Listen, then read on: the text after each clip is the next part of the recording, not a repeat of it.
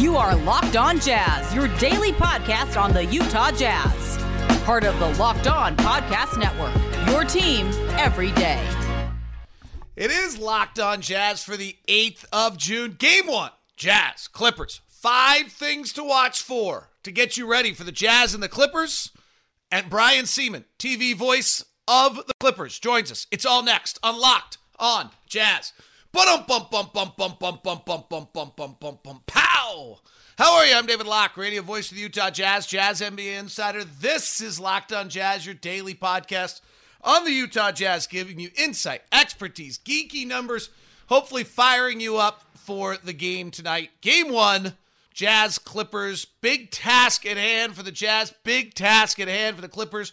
Arguably, other than the Nets are playing the two best teams in the NBA, unarguably the two best teams in the NBA throughout the season. Today's show is brought to you by Michelob Ultra. Enjoyment isn't the end game, it's the whole game at 2.6 carbs and 95 calories. It's only worth it if you enjoy it. All right, Brian Seiman, TV voice of the Clippers, is going to join us, good friend of mine, in a minute. But I want to give you 5 things to watch for here in this game.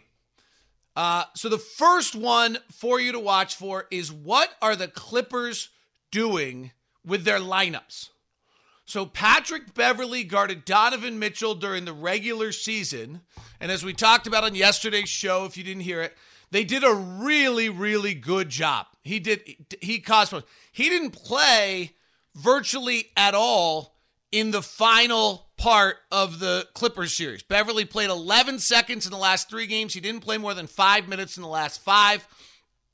He's 32 years old and fading a little bit, but he caused Donovan a great deal of problems. So does Patrick Beverley play, or is it just Reggie Jackson that gets that minutes? Jackson, who a career 35% three-point shooter, is shooting 43% from 3 for the Clippers, and is amazing in that regard.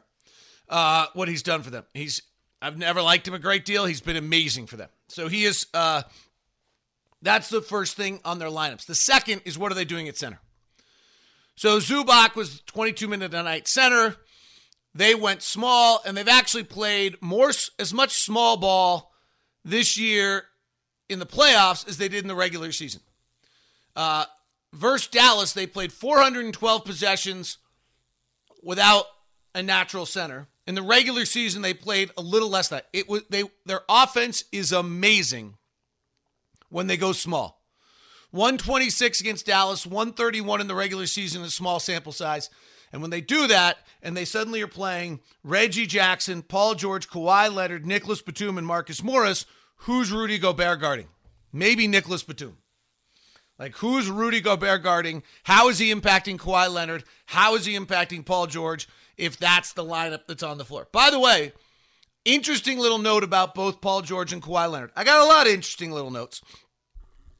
So, Kawhi Leonard has a monster game against the Jazz. Monster game against the Jazz. And then, in the last 3 games since then against the Jazz, he's shooting 36% and 3 of 15 from 3.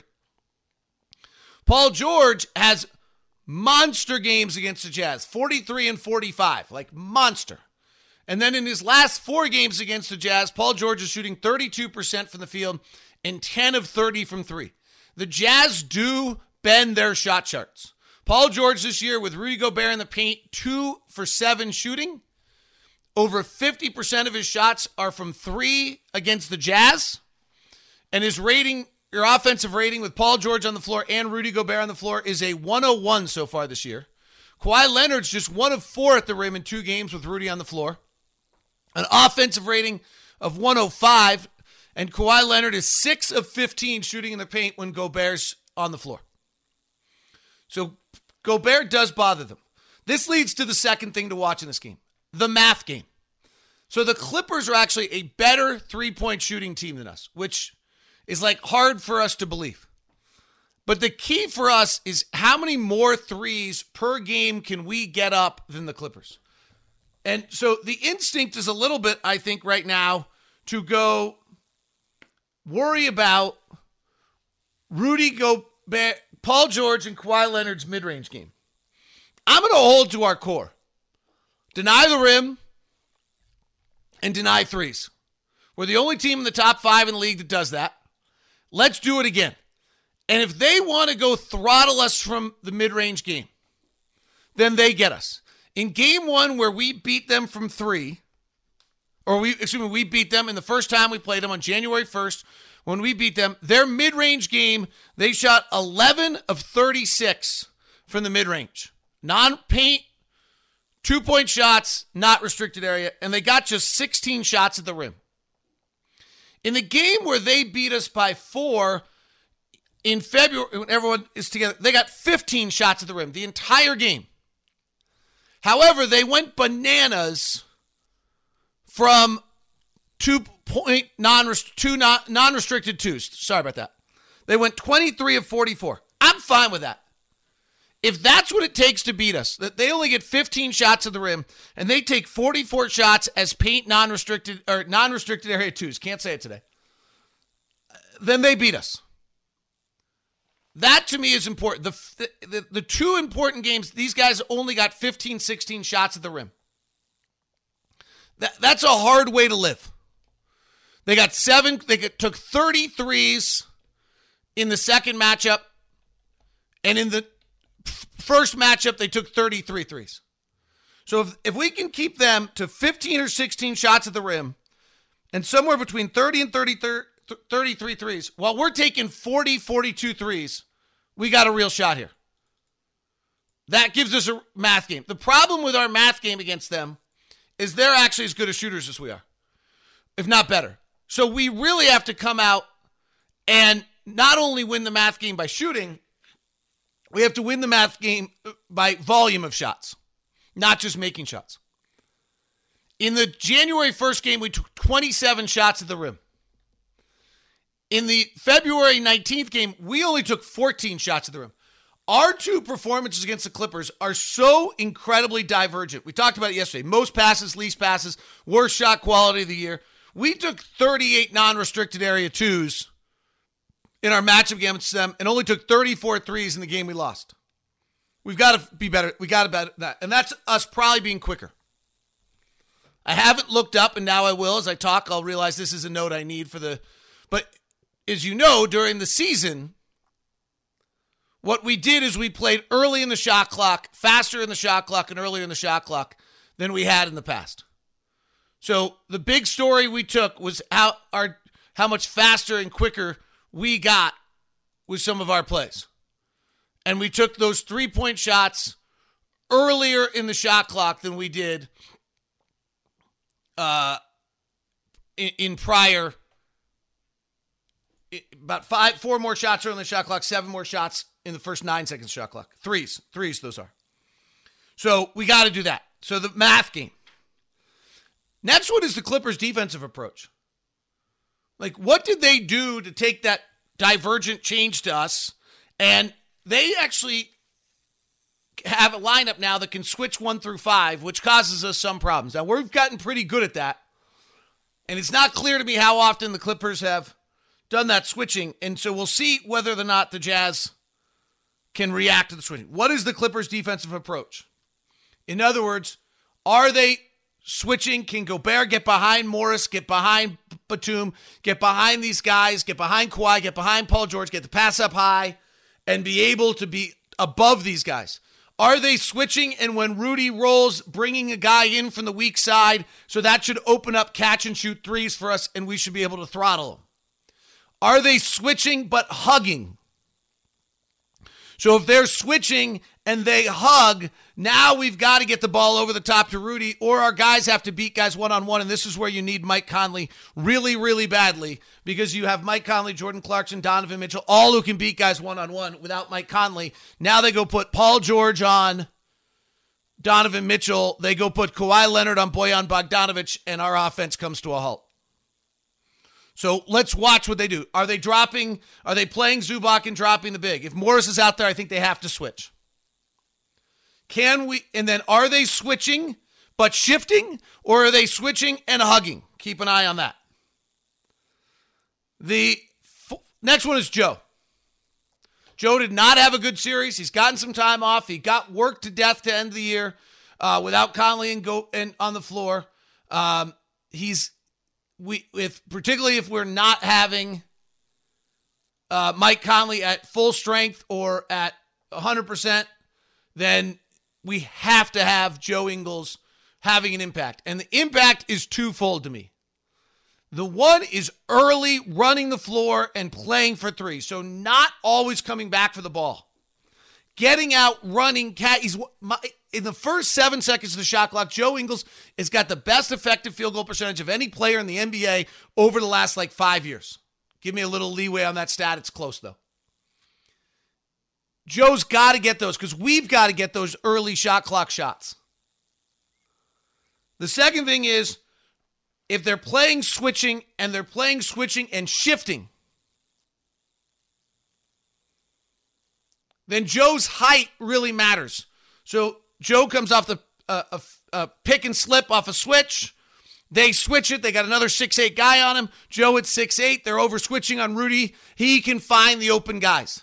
Joe's going to need to have about 7 assists tonight. So I want to see out of Joe 4 early threes and 7 assists. We can get this game if that's the case. It's a massive one. This is our big advantage, game 1. All right, Brian Seiman coming up here on the show. Today's show is brought to you by Murdoch Hyundai, located at 4646 South State Street, also located in Logan and in Linden. The Hyundai lineup of cars is just fabulous. I was actually over at a buddy's house last night, the friend of mine who has the Chevy Volt that I've been telling you about he loves it. And we're actually just talking about, he's doctor in town, perfectly well off, doing fine. I'm doing okay. I'm driving a Hyundai Elantra and loving it. He's driving a Chevy Volt and loving it. We were talking about how this tier of cars that's out there now is so great. You don't have to go spend crazy money. If you just kind of run down the list of the Hyundai lineup, the Palisade is as beautiful and as nice and as fabulous as any SUV you can get. We own 2 Santa Fe's. My kids are spoiled rotten that they have these cars, but they're safe. They do everything they need. They drive well. They were expensive, but they weren't crazy.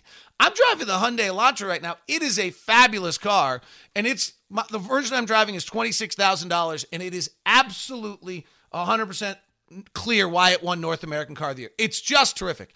Check it all out at Murdoch Hyundai, located in Linden and in Logan, also at 4646 South State Street. But please email me first at dlock09 and email me at dlock09@gmail.com and we'll set you up. The irony, by the way, so I was at that buddy's house last night and his son just graduated from USC and is working for Credit Karma. And I want to tell you about Credit Karma because Credit Karma has always been there to help you make better financial decisions, and now they want to help even more. With Credit Karma Money Spend account, you can be rewarded for good money habits. Who doesn't want instant gratification? If you're looking for satisfaction, there's no need to wait. With Credit Karma Money, you can win cash reimbursements for debit purchases. Credit Karma Money is a brand new checking account where you can win cash reimbursements by making purchases. When you use Credit Karma Money debit card, you can win daily instant Karma purchase reimbursements on items up to $5,000. Just pay with your debit card and you win. You'll be notified on the spot and your instant Karma cash will be added back to your spend account. Only from July 8th to July 30th, when you purchase between June 8th and June 30th, you'll be automatically entered to win $1 million. Credit Karma. Progress starts here. Visit creditkarma.com/winmoney for your free account to start winning instant karma. Go to creditkarma.com/winmoney to sign up for free. Start winning instant karma. That's creditkarma.com/winmoney. Credit Karma is sponsored by Instant Karma is sponsored by Credit Karma. No purchase necessary. Exclusions and terms apply. See rules. Banking services provided by MVB Bank Incorporated. Member FDIC. Maximum balance and transfer limits apply. As I said, joining us now is the TV voice of the LA Clippers, Brian Seiman. He's fabulous. If you listen to my radio call, I've unintentionally stolen more stuff from him than I probably did, and occasionally I've intentionally stolen stuff from him since he's so good, though I have yet to figure out how to work in the saloon doors that you always reference to when the guy splits the double team on the pick and roll. And I always admire that because it's the perfect analogy, yet I'm not good enough to get it in. Brian Seiman, TV voice of the LA Clippers. How are you? I'm good. You read that intro just the way I emailed it to you. So great job out of you. I appreciate that. I try. Was game 6 and 7 the best the Clippers have looked all year? Oh, yeah, for sure. And certainly game 7 was. I thought it was a combo of both defense and offense. They finally hit their shots. But it's the mindset for teams like the Clippers and Utah. Can they keep that mindset through a 7-game series for 48 minutes a game? I think that's what will separate these two teams doing it all. But I love the way they played in game 6 and 7. I love the adjustments that Ty Lue has made, not only during the regular season, but during the playoffs. And he has been phenomenal this year. And he's going to have to make some adjustments, a lot of adjustments, I'm assuming, in this series against Utah. The reason you're most confident the Clippers will win the series? Well, I got it. I'm just trying to get you so that every Jazz fan hates you, like within the first 2 minutes of our conversation. That's a good job out of you. You really do take care of your guests. I want to be clear. I've told you this privately. So I love the Jazz. I love how the organization has run over the last 30 years. I'm a big fan of Quinn Snyder. I think he's conservatively a top 3 coach. You wouldn't have to twist my arm to say he's the best on the sideline. So what makes me confident in the Clippers is I feel that we have great versatility, and I feel that, how can they handle Rudy? Rudy's going to be the problem for everybody, right? I feel that you go back to last year, Ivica Zubac played Rudy very well. Zoo was our starter last year, was not the starter in any of the 3 games deliberately that the Jazz and Clippers played this year. So I feel that Zoo can go, and I don't want to say neutralize because that would be disrespectful, but I feel that he can make life challenging for Rudy on both sides of the basketball. But let's say that becomes heavily in favor of Rudy. The Clippers can go small and figure out a way to move it around that way. But I love the versatility. All throughout the year, the Clippers have had to rely on guys like a Reggie Jackson, Terrence Mann, a Luke Kennard to win games. We know what we're going to get from the stars. Those guys that have come in have done a great job. So the roster versatility gives me hope that the Clippers can beat Utah in a 7-game series, but they cannot afford to go down 0-2, and they have to play their best basketball to give them a shot every single night. So that's what I say. So I flip it. So now you tell me, why do you feel Utah will win this series?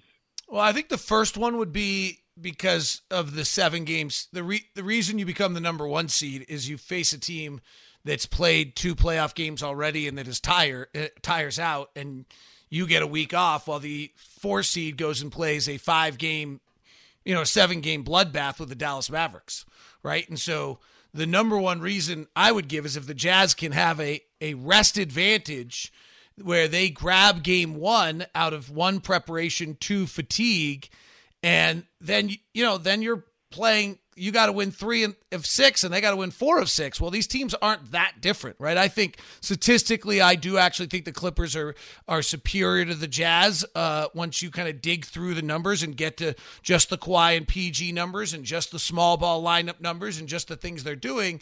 But I'm not sure that they're plus 18 per 100 possession compared to the Jazz with their main lineups plus 15. All right, that's a little better, but it's not so much better that rest and fatigue and those issues might not play. And every other day part of this also means that if the Clippers, are down at this series at any point, you have to exert a little bit more to get back in it. And so I think that's going to be a question. And I think it could show in game 1, and I think it could show in game 6, right? I think that those are the times when fatigue and just the amount of, you suddenly, by the time we hit game 6, it'll be the Clippers' 13th playoff game, and it'll be the Jazz 11th, Donovan's 10th. That's a pretty big difference. So I agree with you, and I think game 1 is going to be interesting because Utah, and this is my experience through the Clippers and watching the playoffs for 30 years, the Jazz will be rusty tomorrow, but they'll be rested. The Clippers will be in sync, but potentially tired. You throw in the altitude advantage, the home crowd advantage. I almost wonder if that doesn't level the playing field a little bit for game one. And I don't think we'll learn much about the strategy from either coach, for at least from the Clippers standpoint. I expect them to go fairly deep onto that bench because of what you just mentioned. I wouldn't be stunned at all to see Ty hit the reset button, put Ivica Zubac in the starting five, put Pat Beverly in that starting five, just to give those other three guys a little extra juice. Marcus Morris didn't play a ton of minutes in that Dallas series because he was in foul trouble for much of it, but the big boys certainly did. But like I said, I think you're right. I think that the fatigue issue could come into play, but I mean, I just don't allow that to be the deciding factor. I can't allow, in my mind, I don't think Kawhi Leonard is going to say, man, we didn't win because we were tired.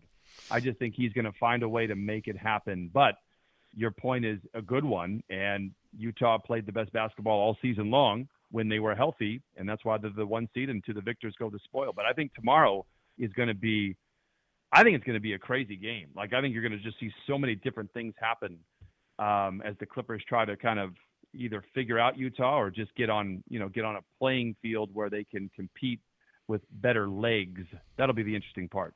The killers, if Mike Conley doesn't go, Conley and Gobert actually had, in particularly, game 1 and game 3 are relevant in this series. Game 2 is not relevant, that took in the regular season. They frankly both happened by February, so I wonder how relevant.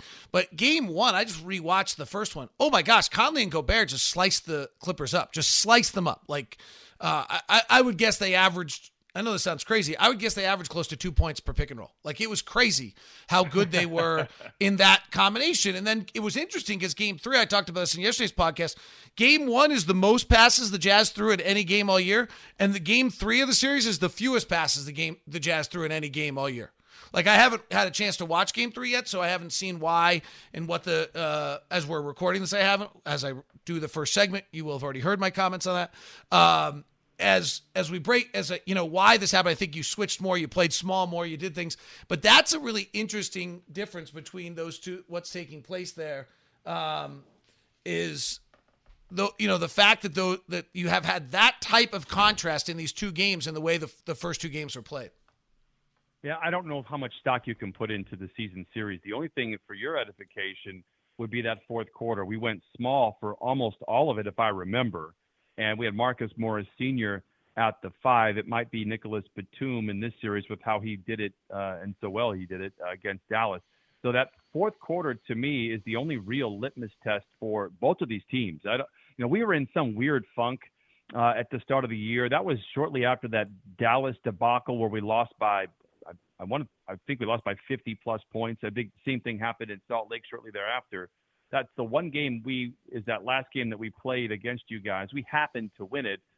We had just brought back all the big boys. So that's the one thing you can take away, and it's such a small sample size. I'm not sure you're going to glean much from it. But like I said, this promises to be a great series, and it's a coin flip to me right now who can pull it off. All right, this guy Kawhi Leonard's ridiculous.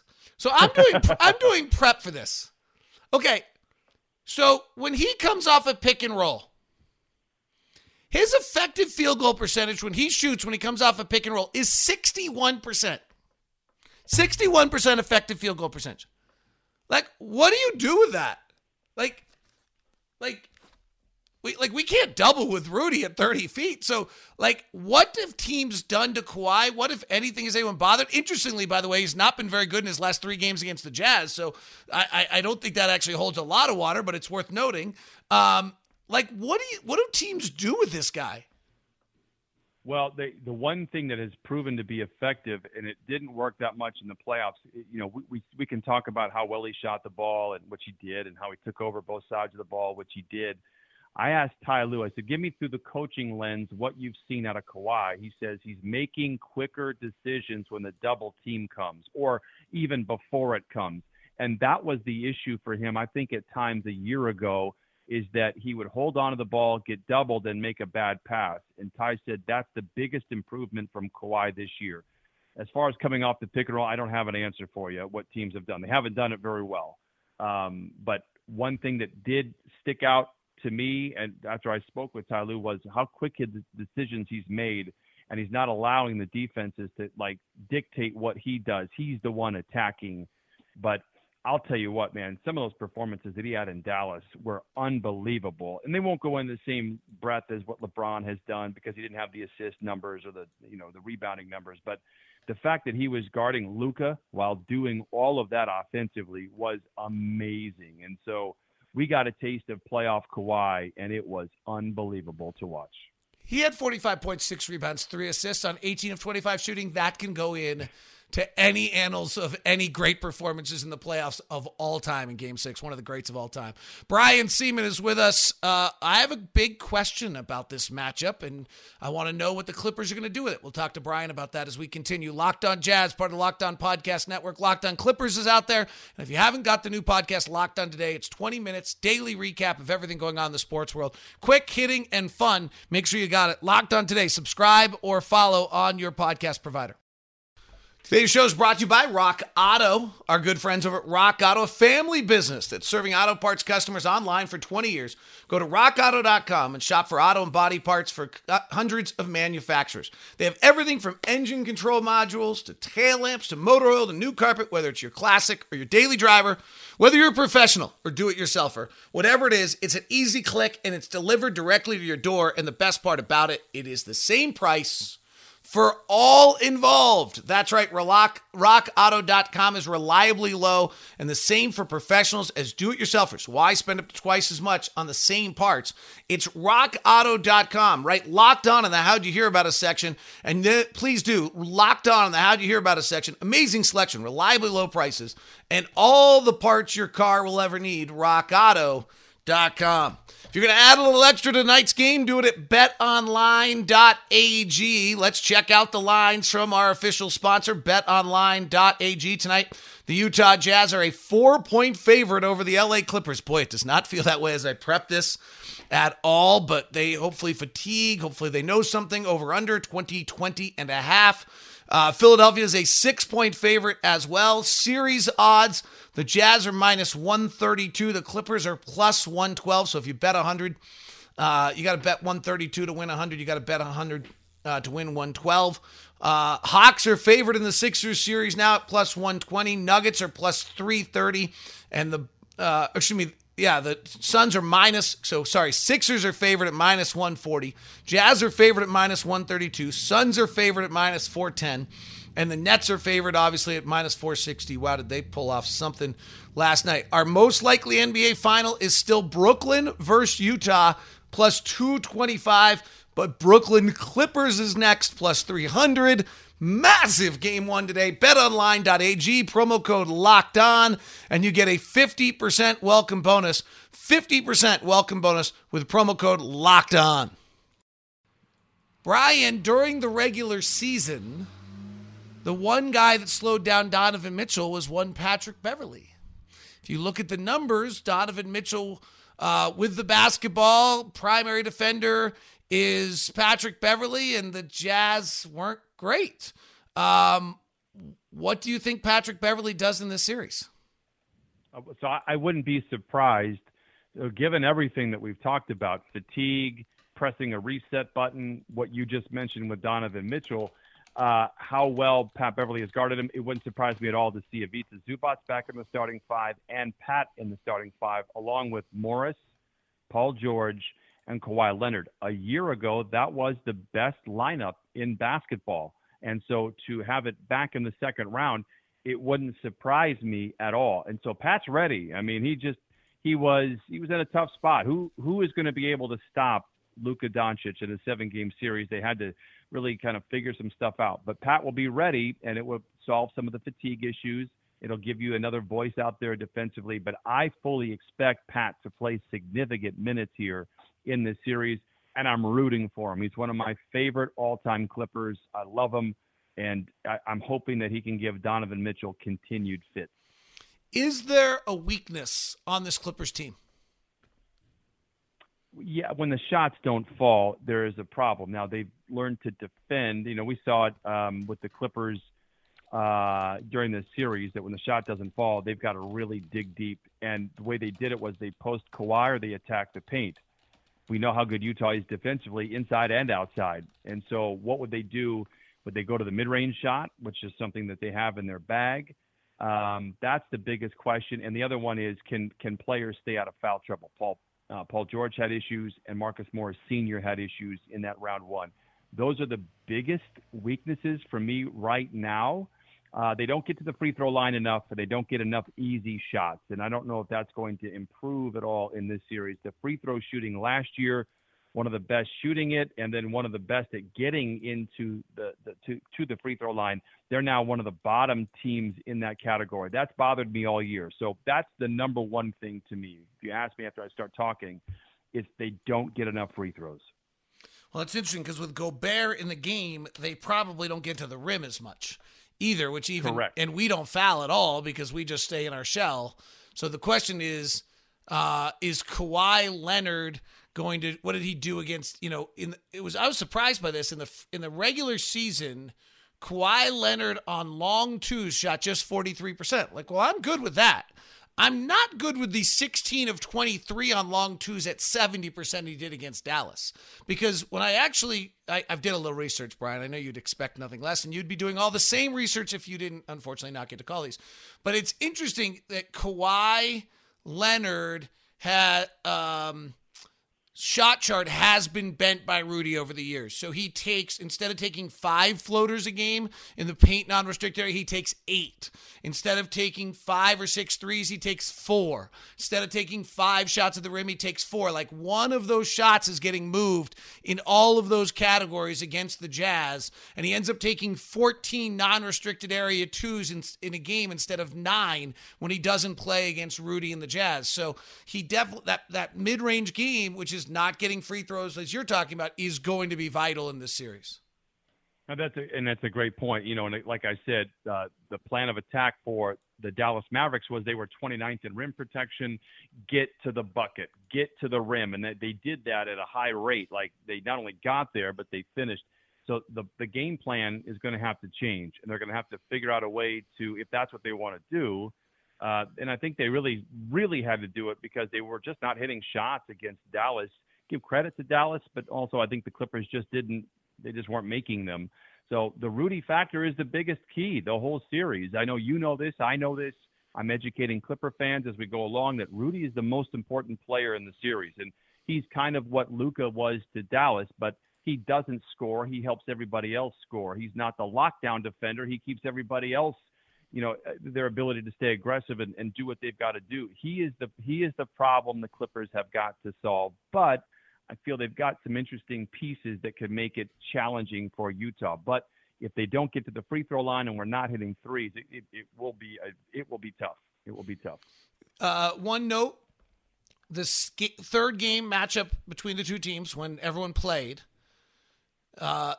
Clippers only got 15 shots at the rim, and the Clippers hit a remarkable 23 of 44 on non-restricted area twos. 23 of 44 and beat the Jazz. If that's actually what it takes to beat the Jazz as a Jazz fan, I'm like, okay, I'm okay with that. Like, if you want to go shoot 53% on twos and beat us, then I got to tip my hat. I don't know how sustainable that is. So like, one of the problems I have with the Dallas series is I'm a deep diver like you. I couldn't do much in that regular season because there was that lopsided game that the Mavericks just handed us. So, I mean, it threw off all the numbers, and then I don't think we were healthy for one of the games, and yada, yada, yada. So it'll be interesting to see. But, yeah, I don't think that's a sustainable rate, obviously. So the Clippers are going to have to find ways to score. But I feel good. Like I said, I mean, the roster versatility, we have guys from 1 to 10 that could really help out. Wouldn't surprise me if you see DeMarcus Cousins a little bit.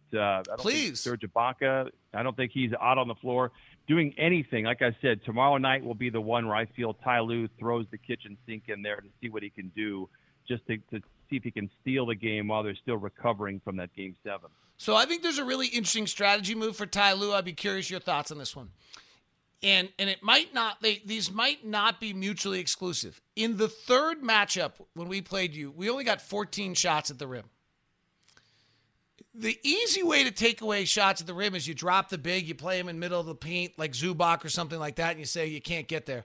The other question, I guess, would be is if you somehow switch everything and then overshift out of the switching, so you force us into an isolation game. Do you have any feeling of what the Clippers are best at, considering, that they may want to be small with Morris rather than Zubac, or what would be best in that regard? Well, it's funny because I think we played those games in mid-February, and that was at a time when Ivica Zubac and the coaching staff, the belief was to do deep drops. And we had just gotten done with a game in Cleveland and maybe Memphis earlier in the month, where they hit like 40 floaters between the two of them. Like, it was crazy. And so I think that has maybe a place here and there, but by and large, I think they're best when they're switching. And that's what we saw against Dallas. Switch everything you can. When Luka was just hunting matchups, they did the hard show and recover and all that kind of stuff. As much as I love Donovan Mitchell and Mike Conley and the like, I don't know if they have the same gravity as Luka does. So I would anticipate a lot of switching going forward for the defense, just as we're talking this thing out loud. That, to me, would be the best strategy for the Clippers. And I think that's where we struggle the most, particularly if Mike Conley's not playing, right? Because now you put Paul George on Donovan, you put Kawhi Leonard on Bojan, and we don't have anybody who's beaten anybody one-on-one. And that will be key, But like I said, this is a coin flip of a series, and it all depends on what the Clippers can do when Rudy is out there, or if they can get him off the floor. I think the latter is going to be more challenging to get him off the floor. Nah, you know what? I take that back. I don't know what is going to be more challenging. I've got nothing but endless respect for Rudy. So I'm curious to see two great coaching minds go at it. You know how I feel about Quinn Snyder. I think Ty Lue this year has just been so fun to watch, and his experiments and his ability to adjust has been a lot of fun. So this is going to be a good series. Well, the final little fun thing I think about this series, it will be, I think the Conley injury is the overriding piece of this, frankly. I think that's probably the biggest item in this whole aspect of things, is because it allows you to play more pick and roll. It allows you to beat the zone. If you play zone, it allows you to play small. Let me go back to the small lineup that you talked about. You actually played more possessions in the playoff series with Dallas with Morris at center with Kawhi and Paul George than you actually played in the regular season. That does not surprise me. The availability was tough on that, and that was more of an experimental thing at times that Ty wanted to see. And then the third element to that is he has mentioned it to us over and over throughout the year. He's like, we're going to do things that we haven't done in the regular season, and we're going to do them in the playoffs. We will look different. And so that's part of the kind of the adjustment thing that he's always willing to do. And maybe he still has some stuff up his sleeve for the Utah series, although I don't imagine why you wouldn't empty everything out against the Mavericks. But that doesn't surprise me when we talk it out. He wanted to keep some stuff kind of close to the vest, and he did. And I thought it worked really well. I don't know if it was the element of surprise for Dallas, but I just thought that unit worked really well for Ty and the Clippers. I'll throw one more thing into this. The Jazz because of all the playoff losses to the Rockets, have spent a tremendous amount of time learning how to play the switch. And they're pretty good at it. And I wonder whether or not a team that hasn't done it that much won't need a game to get used to understanding what the Jazz do. I think as the series goes on, they figure it out, right? But there are some specific things, I'm not obviously saying what they are, that the Jazz do against switching. And I wonder a little bit whether or not that, I might be making stuff up, searching for a little something for Utah, but whether or not that lack of playing that style comes into play at all for the Clippers at this point. Again, I might have totally made it up for all we know. I have no idea. This is the hardest part about this whole year is that I'm not there at shoot-arounds. Sure. I haven't been to one in over 18 months or whatever it is. So usually I have the answer to that, but I don't. And so I'm just kind of a fan like everybody else at this point, just waiting to see it all unfold. I think it's a good point. Well, Brian, it's going to be fun. The last one I would point out that I think is worth mentioning, and you can probably touch this a little bit. You've been very complimentary to Quinn. He just finished third in Coach of the Year balloting. I listen to Jazz fans. We have an edge. Quinn Snyder versus Ty Lue. I don't disagree that we have an edge. I just don't know how big it is. Like, Ty Lue doesn't get a lot of credit. He's won a ring. He's the one who made the adjustments, the better adjustments, seemingly, maybe with better talent, but better adjustments in that last series. Tell me a little bit about Ty Lue as a coach and what you've seen out of him this year. While you actually haven't had as great access, but you've still seen everything they've done this year. I've mentioned it before, the adjustments and his ability to just say, okay, that's not working, let's move on to it. He loves analytical numbers, talks to the analytical department every single day to go over what they've seen, what they've come up with. The story that and look, just because I compliment Ty doesn't mean I'm slighting Doc Rivers. You know how I feel, but Doc is the man. I love him. But Doc had his game plans, and Ty Lue had his game plans, saw they weren't working, and just kind of scrapped them and moved on. He's a very calm presence on the sideline, doesn't get overexcited. He wins a game 7. His temperament, to his credit, was the exact same as it was when they were down 0-2. It's little things like that I always pay attention to, but anything that he feels that will give the team an edge as far as making a move, he'll do it. I mean, the best story, and you could use this if you haven't already heard it, it was 10 games in, and Reggie Jackson was getting some heavy rotation minutes. Luke Kennard was getting some heavy rotation minutes, and he basically said to both of them, especially Reggie, he said, look, Reggie, stay ready. We're going in a different direction. And about 2 or 3 games in, I think Pat Beverly got hurt or something came up. Reggie gets a spot start, wins the game in Sacramento. The injury is more severe than we thought. I think it was to Pat. And Reggie was in the starting lineup. In fact, started more games than Pat, played an amazing season. And it's, I think sometimes coaches can say they want to be stubborn with their points. And so instead of saying, hey, Reggie, you're not working out, sit on the sideline, come back in after the injury, and then left him in there, put him back in the starting lineup, and then did the same thing in the playoffs. Those are the little things that I see from afar with Ty, and it's been a real joy to watch. And I'm happy for him. He's a good dude as well. Brian, I will leave you with this note. I'm surprised I just found this while you were talking. Clippers switched the 5th most pick and rolls of any team in the NBA this year. I had a little stat from our friend Kevin Pelton, sent me some interesting stuff on that. Wait. Kevin Pelton doesn't send me anything. Kevin Pelton used to be my stats person in the WNBA. I, at one point in time, helped an 18-year-old Kevin Pelton, dress appropriately. I've been Kevin Pelton's biggest fan. He's not sending me squat. What's going on with this, Pelton? I tell the story all the time. He did stats for me a couple of times when I was up in Seattle, and they were just crazy. I'm like, what are you doing? And I didn't know him from a hole in the wall. And several years later, I see this byline after this crazy, informative, rich with details and stats. And I'm like, who is this guy? Kevin Pelton. I'm like, oh my goodness. So he's going to run the country one day. So wait, he sends you notes and not me? I texted him. I did drop your name, and he said, here you go. And he sent me some stuff from a website that you and I and he both subscribe to. All 3 of us subscribe to. And do you want to share those notes or just rub it in my face that Pelton loves you and doesn't love me anymore? Well, I don't know. I'll have to talk to Kevin and see if he's okay with me sharing that information with you. I don't want to go out of pocket with this, so to speak. Look at that.